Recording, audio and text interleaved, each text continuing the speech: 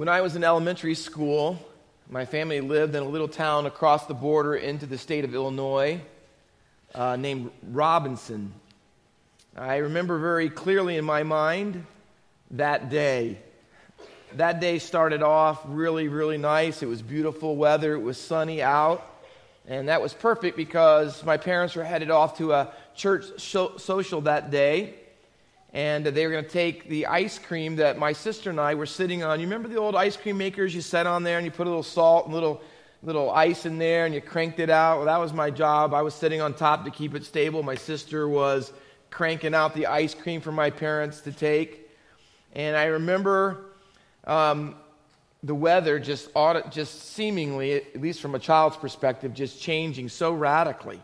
A storm blew in.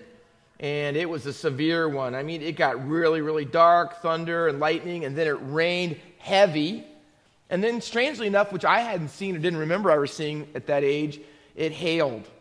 And it came down strong, and then all of a sudden, literally, it was like someone turned it off like that. There was no rain, and there was no hail, just silence. And it was really eerie, and I should have known something awful was coming. My mom was on the back porch with us, and she had just walked inside, and she was making a phone call. She was telling the person in charge of the church social they were going to be a little late because of the weather, and she was on the phone, and then she heard it. We had a tornado that came down the end of our block over our neighbor's house, didn't touch their house, but it had already wrecked, completely destroyed 2 other houses, obliterated them, about a block and a half away from that. Neither one of the families, by God's grace, they were both on vacation. So there was no one in either house, but they were completely destroyed. And it came down the street, and I'm not exaggerating to tell you, when I said my mom heard it coming, she did. It sounded like a freight train. And it came right down our block. My mom screamed and ran to see if everyone was okay. And when she did, like 6 or 8 paint cans from our neighbor's garage flew through the window right where she was standing on the phone and into our kitchen and exploded all over the floor.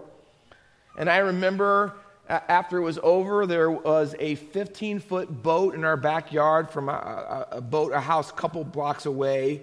We had lumber all in our yard. There was a beam that went, I don't even know where the beam came, but it came right through the ceiling of our living room.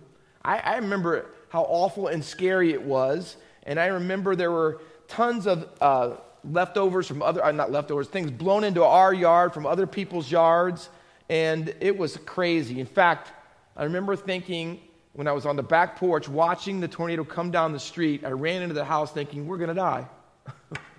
We're going to die. I thought it was over that day. Storms. Maybe you don't have a storm like that to describe or to tell that storm story in your life, but we all face storms. Hopefully not like tornadoes or hurricanes, but we all face them, and they're just as real, aren't they? And sometimes they're emotional storms, psychological storms. Sometimes they're personal, very personal, relational, and even spiritual storms that we all face. And if we went around today and gave a mic to everyone here, I'm sure you could tell a storm story of your own. We've been looking at Jesus' miracles in Mark. And in chapter 4, it describes the storm story of the disciples. It was their first one with Jesus. By the way, it wouldn't be their last one, because just 2 chapters later in Mark 6, Jesus walks on the water and he comes out to meet them in another storm. So here's what they're beginning today, in this day, to expect, that with Jesus there's going to be storms in their lives. See, and I don't know, the Bible doesn't say exactly, but history tells us that whoever was the witness that Mark used to write this gospel and to record this story, most people think it was Peter because they were related.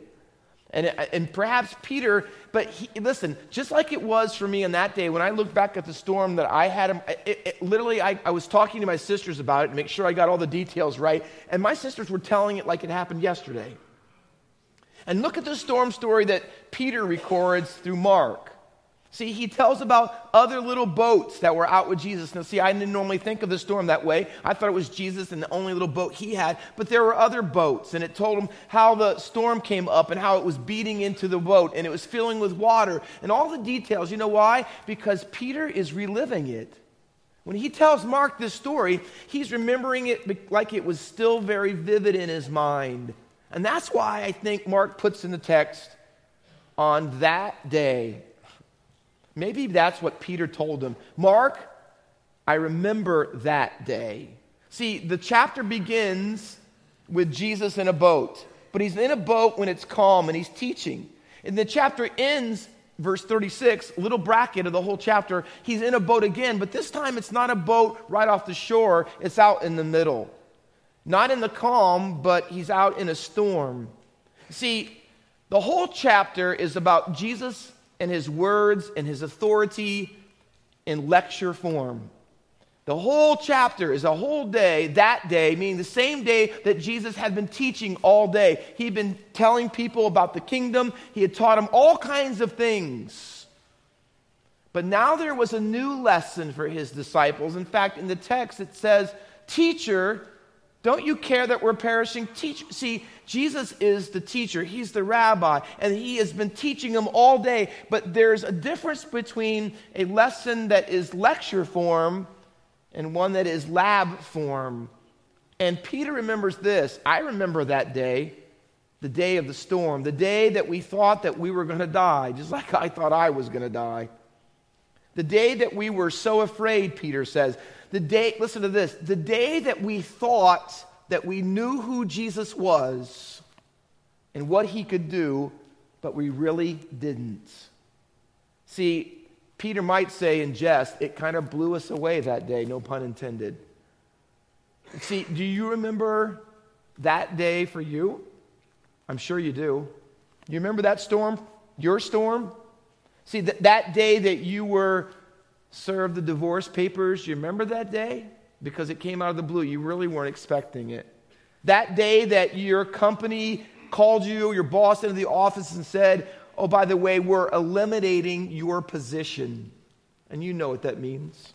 That day that you got the results back from the doctor's office, and there was a spot or there was something in you, and they said it's serious. See, that day when your loved one suddenly passed away and you were not ready for it, to say the least. That day, see, when the storm came and you thought that you knew who Jesus was.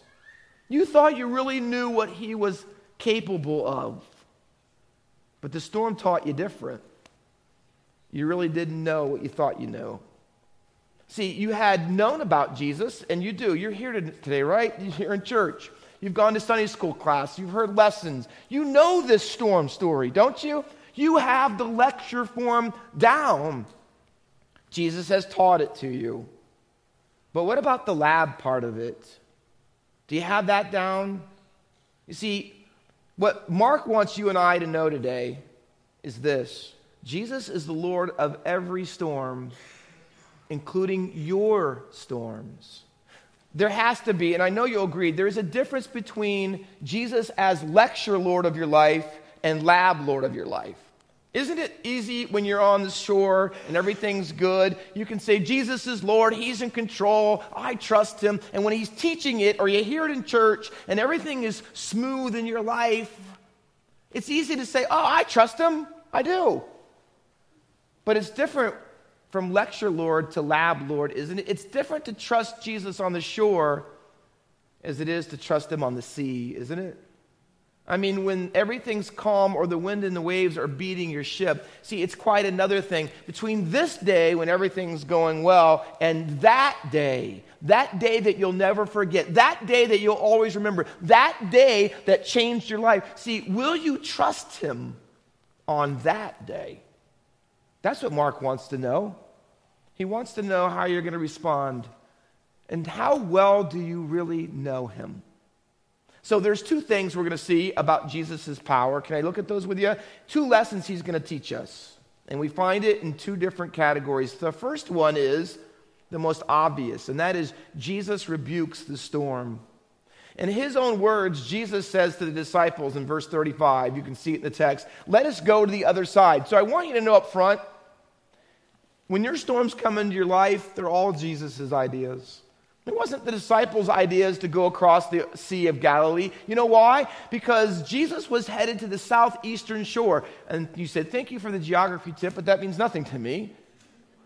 Well, it's going to mean something to you next week when we see why he went to the other side, because he's going over to the region of the Gentiles, and no God-fearing Jew would ever step on the soil of that region because Gentiles live there, and you'll know why next week when you come and you hear why.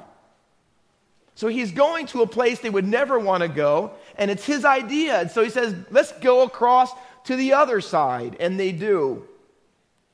And the storm comes. Now, you got to know something about storms on the Sea of Galilee. I've been not in the storm, but I've been on the Sea of Galilee.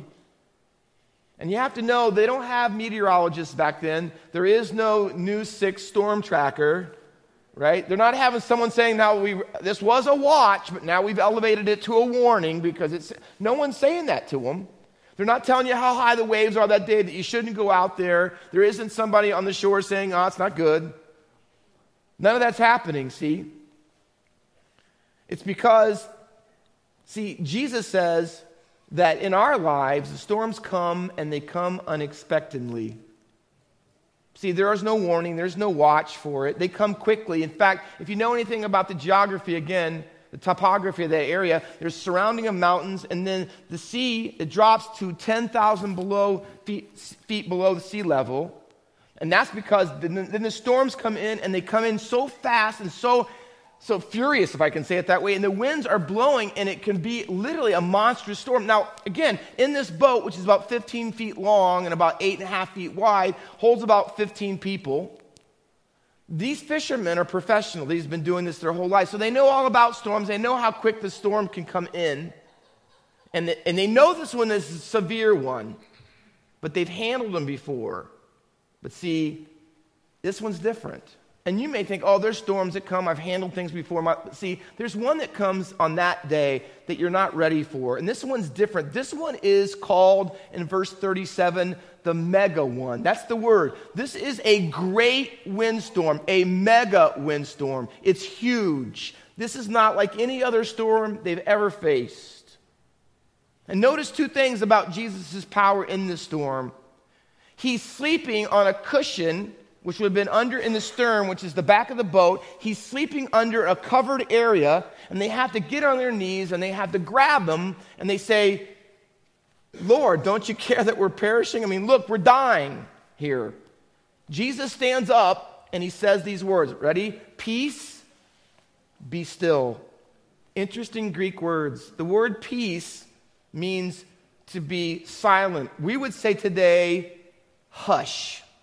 It's the exact same words Jesus used in Mark 1:25 to cast out demons. The demons were trying to say things about Jesus, and here's what he says. Be silent. Don't say another word. If you're rude enough today, you might say, shut up. And that's what Jesus says to the storm. Shut up. Don't say another word. Don't even do a thing. And then he follows it up with a second word, be still. To the waves, he says, be quiet. To the wind, he says, be quiet. But to the waves, he says, be muzzled. Keep shutting up, we might say. Now, here's what you got to know. Do you see Jesus' power? Here's what his power is like. He doesn't get out his wand and go, abracadabra. He's not like, and some of you older people get this, it's not like Charlton Heston and the Ten Commandments. Remember that? He's going to divide the waters and go down the Red Sea, and he gets out his rod, stand still and see the salvation of God. Remember that? He doesn't call on God. He doesn't say God's going to use this rod. He doesn't do that. He doesn't do any of those things. He doesn't raise his staff. He doesn't do anything. He just says two words, be quiet. That's it, two words. One commentator said he's showing the pinky of his power. His pinky. You know why? He just says two words because this storm is nothing for him. But he doesn't just rebuke the wind. He rebukes the waves. Two words, two things happen. When he says it, the wind is calm and the waves are calm. And in fact, the Bible says this, a great calm comes, verse 39. Mega storm, mega calm. Now here's it. Have you ever been on the ocean or on the sea and it's very, very windy, and all of a sudden the wind dies down. What do you know? Now, Jesus could have said, be quiet, and the wind would have stopped, and people would have said, yeah, that could happen to anybody. You could explain that away. But when the wind stops, listen, and the water stops immediately, see, you can't get that. That's not possible any other place. See, the wind can blow, but here's what happens. It doesn't say, and they watch the waves over the next 5 or 10 minutes slowly calm down. Because you know if the wind's been going for quite a while and it stops, you get a really, really huge surf. And it's almost terrifying. But someone who can say to the wind and it stops immediately and the water becomes like glass. See, mega calm, instant calm. Nobody can do that. Nobody can do that. You know what Mark's trying to tell you and I this morning in our storms? There's nothing that matches the power of Jesus. There is no power, no storm that you face today. There's no encounter or experience that you're going to have that Jesus isn't more powerful than. His power is incomparable. It is unparalleled. And you can say any power you want, and his power is greater. So I tell you this morning, it really doesn't matter how out of control the storms on the outside of your life may be this morning. They are no match for Jesus. He is the Lord of the storm. And he is more powerful, hear me, than any storm that you have faced, any storm you are facing, or any storm that you will face. Ancient people in Jesus' day believed, because storms were so powerful, that they were symbolic of the power of evil. That when you went out on the water, you were taking a chance because that's where all the monsters and sea monsters and all the evil powers were. And that's when storms came up and boats were wrecked, they knew it because that's the power. And it also was this, it was a symbol of the impotence of human beings. Because when you went out on the water and you were under a storm, in a terrible storm, you had no power over it. You couldn't control anything. You were at its mercy. In fact, so much so, Revelation 21 and verse 1 says that in the future, in the new heaven and new earth, here's what it says, and there will be no more sea. You know what that meant to first century people? That someday God is going to take care of all the evil powers. They won't be here anymore. And see, they thought that the sea represented the evil powers. And who can take care of the evil powers? Who's the only one who's stronger than the devil and stronger than anything that you'll face? Who's the only one? And the answer to everyone in the Bible would be, and to us this morning, God. Do you know what Jesus is saying? Hear me. Do you know what he's saying then? By calming the wind and the waves, Jesus is not just saying, I have power. He's saying, I am God. I have divine power. He's not just saying, I have power, I am power. It's not just mega power I'm displaying the fact that I am the mega God. See, Jesus doesn't say and refer to a higher power. He doesn't call in a higher power because there is no higher power. He is the higher power. See, he's the higher power. Psalm 89:9 says this of God, you rule the raging sea. When its waves rise, you still them. God, you still them. Psalm 107 says, and when they cried to the Lord in their trouble, he delivered them from their distress. He made the storm be still, and the waves and the sea were hushed. That's what it says, hushed. They got quiet. Can I tell you, know this in your storm. Know this about Jesus. He doesn't just display great power. He is the great God. So verses 37 and 38 say the waves are breaking into the boat. That means it's coming over the top. And they're getting swamped. They can't bail fast enough. It's already filling up, it says. And so they cry out to him, Teacher, do you not care that we're perishing? And literally in the Greek it means this, you care that we are perishing, don't you? I mean, they're questioning him. Have you ever done that? You ever been in the middle of a storm and you thought this was your big one? This is the mega one for you. You don't know how you're going to withstand it. You don't know how you're going to recover or if you're going to recover from it. And you begin to think in your mind and question in your mind whether Jesus' love for you is compatible with the storm, the terrible storm that you're facing. Have you ever thought, Jesus, you have fallen asleep in my greatest hour of need. I call to you, and I get nothing, no answers.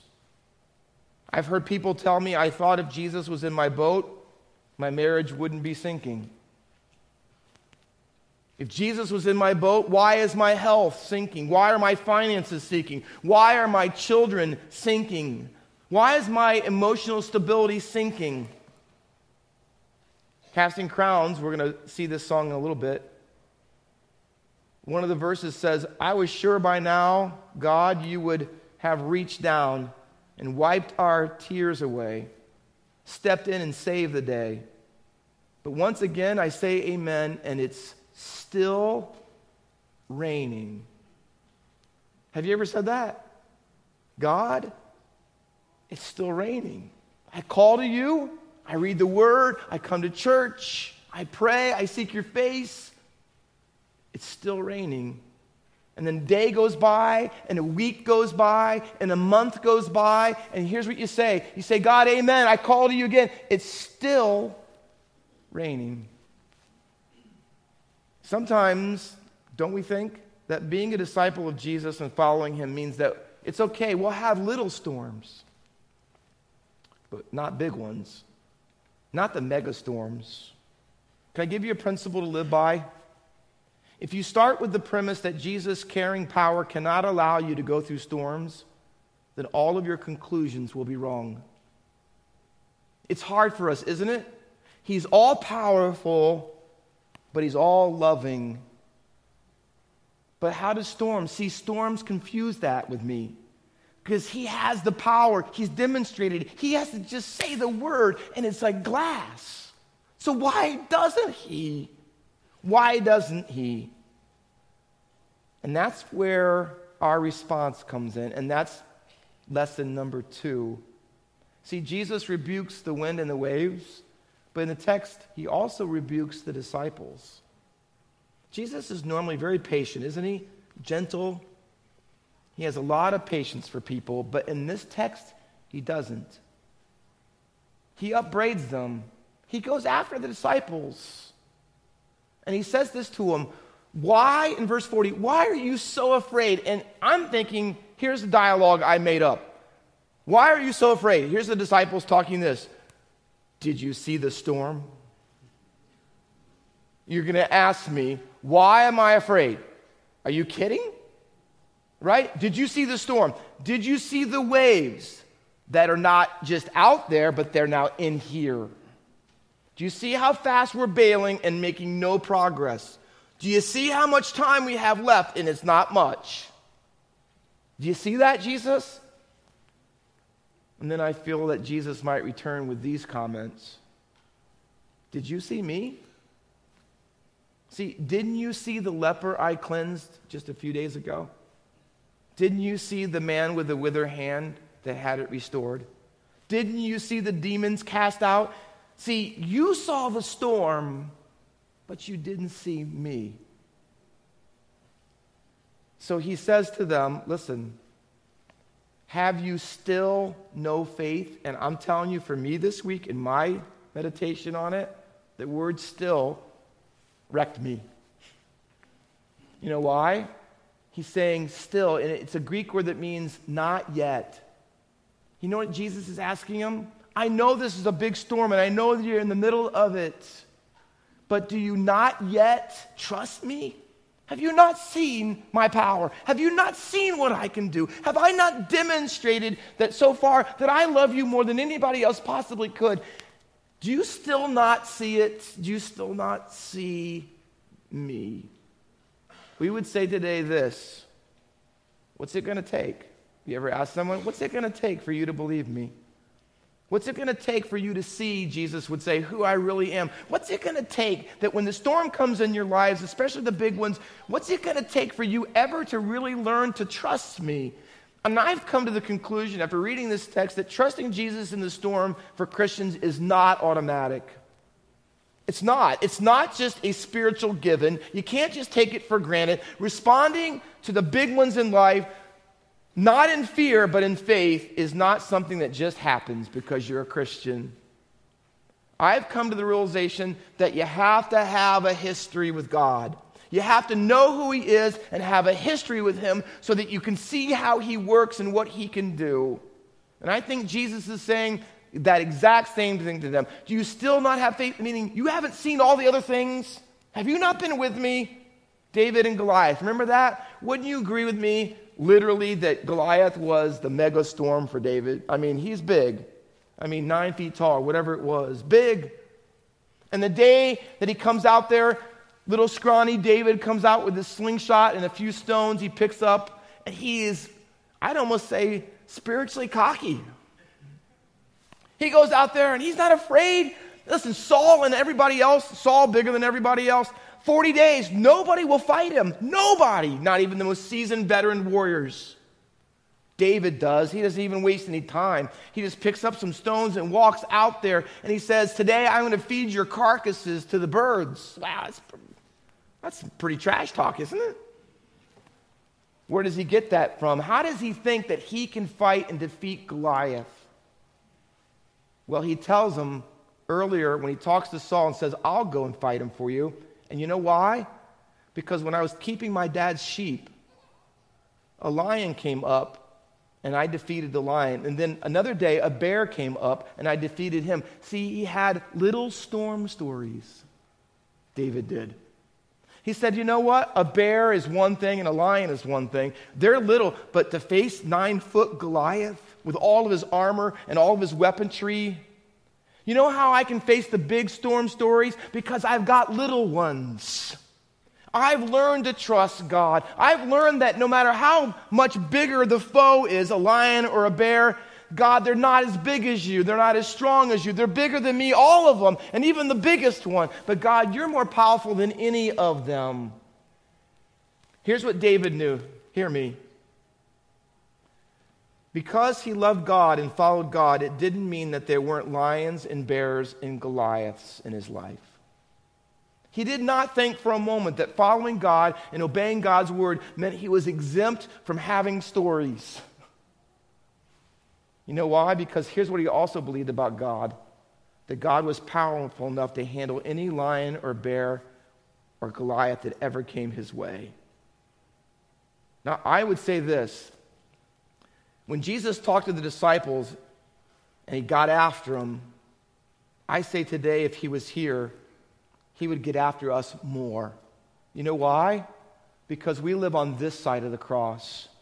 And so if we said to Jesus in our mega storms, don't you care that I'm perishing? You know what I think he'd say back? Don't you care that I perished for you? He's saying, listen, you know the greatest storm? Listen, the greatest storm you'll ever face in your life is what will you do with your sin? And the greatest storm is not ever out on the water, and it's not even happening in your home today, as great as they might be. The greatest storm that you'll ever face is between you and God and his wrath and judgment and condemnation for your sin and for mine. See, that's the greatest storm you'll ever face. And here's what Jesus says, I died for that storm. I took your storm. I absorbed the winds and the waves, the things that should have destroyed you. I took them for you. I could tell you the time, if we had the time, I'd tell you the parallels between Jesus and Jonah. They both were asleep on a ship out in the middle of a storm, and everybody woke up both up on the ship, and they cried out to them. Here's the difference. Jonah was sinful. They had to throw him into the sea to have it stopped. Jesus was sinless, and he threw himself into the sea for our sins. See, he took your storm. He took your storm. So can I argue from the greater to the lesser? If Jesus has battled and conquered with his power your greatest storm ever that you'll ever face, your sin, if he's defeated it and you belong to him, what about any other storm you face? Will they not be lesser? Listen to how Paul frames it in Romans chapter 8 and verse 32. He who did not spare his own son, but delivered him up for us all. Hear the question, how will he not also with him freely give us all things? Do you get what Paul's saying? Listen, if you're a child of God, Jesus didn't spare his son for you. That's your storm. How will he not give you everything else you need? Don't we have to come to the conclusion that if Jesus is all powerful, he's also all wise? Now, in this, and I close with this, in the storm story that Mark records, it says that when the storm was howling and raging, they were mega afraid. Jesus says, peace be still. After the storm is over, it says, and they were mega afraid. Why? Because, they came to this conclusion. The storm was super powerful and they couldn't control it. But you know what made them more afraid than the storm? Jesus is more powerful than the storm, and we can't control him either. See, if he is that powerful to be able to say, I can speak to the storms, listen, isn't he wise and powerful enough to know what we need in our lives more than we do? Doesn't he know that some storms are made for you and for your life, and you need to go through them so that you'll learn to trust him? To realize he is powerful but yet loving. The two beavers in C.S. Lewis's book, Lion, Witch, and the Wardrobe, were talking to a little girl named Lucy, and she was going to meet Aslan. And she was worried about it because she realized how great and big and powerful it was. She was a little girl and he was a lion. And so they're talking to the beavers in the story, and the beavers are saying, oh, he's amazing, he's so powerful. And she was afraid of him. And so she asked Mrs. Beaver, is he safe? And she says, oh no, he's not safe, but he's good. See, that's Jesus in our lives. Is he safe? No, you can't control him. He's got more power than you can ever imagine. But know this, he's good. He'll never take you to a storm and through a storm that he can't handle, and that is not the best thing for you to learn to be more like him. John Newton, I've been reading more about him lately. He's a Puritan writer and was a pastor in London a couple hundred years or so ago. He wrote Amazing Grace. He wrote another poem, many more actually, when he had gone through a very difficult time in his life, his own storm. And he wrote these words, his love in time past forbids me to think he would leave me at last in troubles to sink. By prayer let me wrestle, and he will perform. With Christ in the vessel, I smile at the storm. Isn't that good? See, you can smile at the storm, and it doesn't matter what it is you're facing. You can smile at it. You know why? Jesus is in the vessel. And he's all powerful, and he's good. Let's pray. I don't know, for those of you this morning who are going through storms in your life, I don't know what they are. Maybe it's the mega one. It's the big one you're facing this morning. They come in all shapes and sizes, do they not?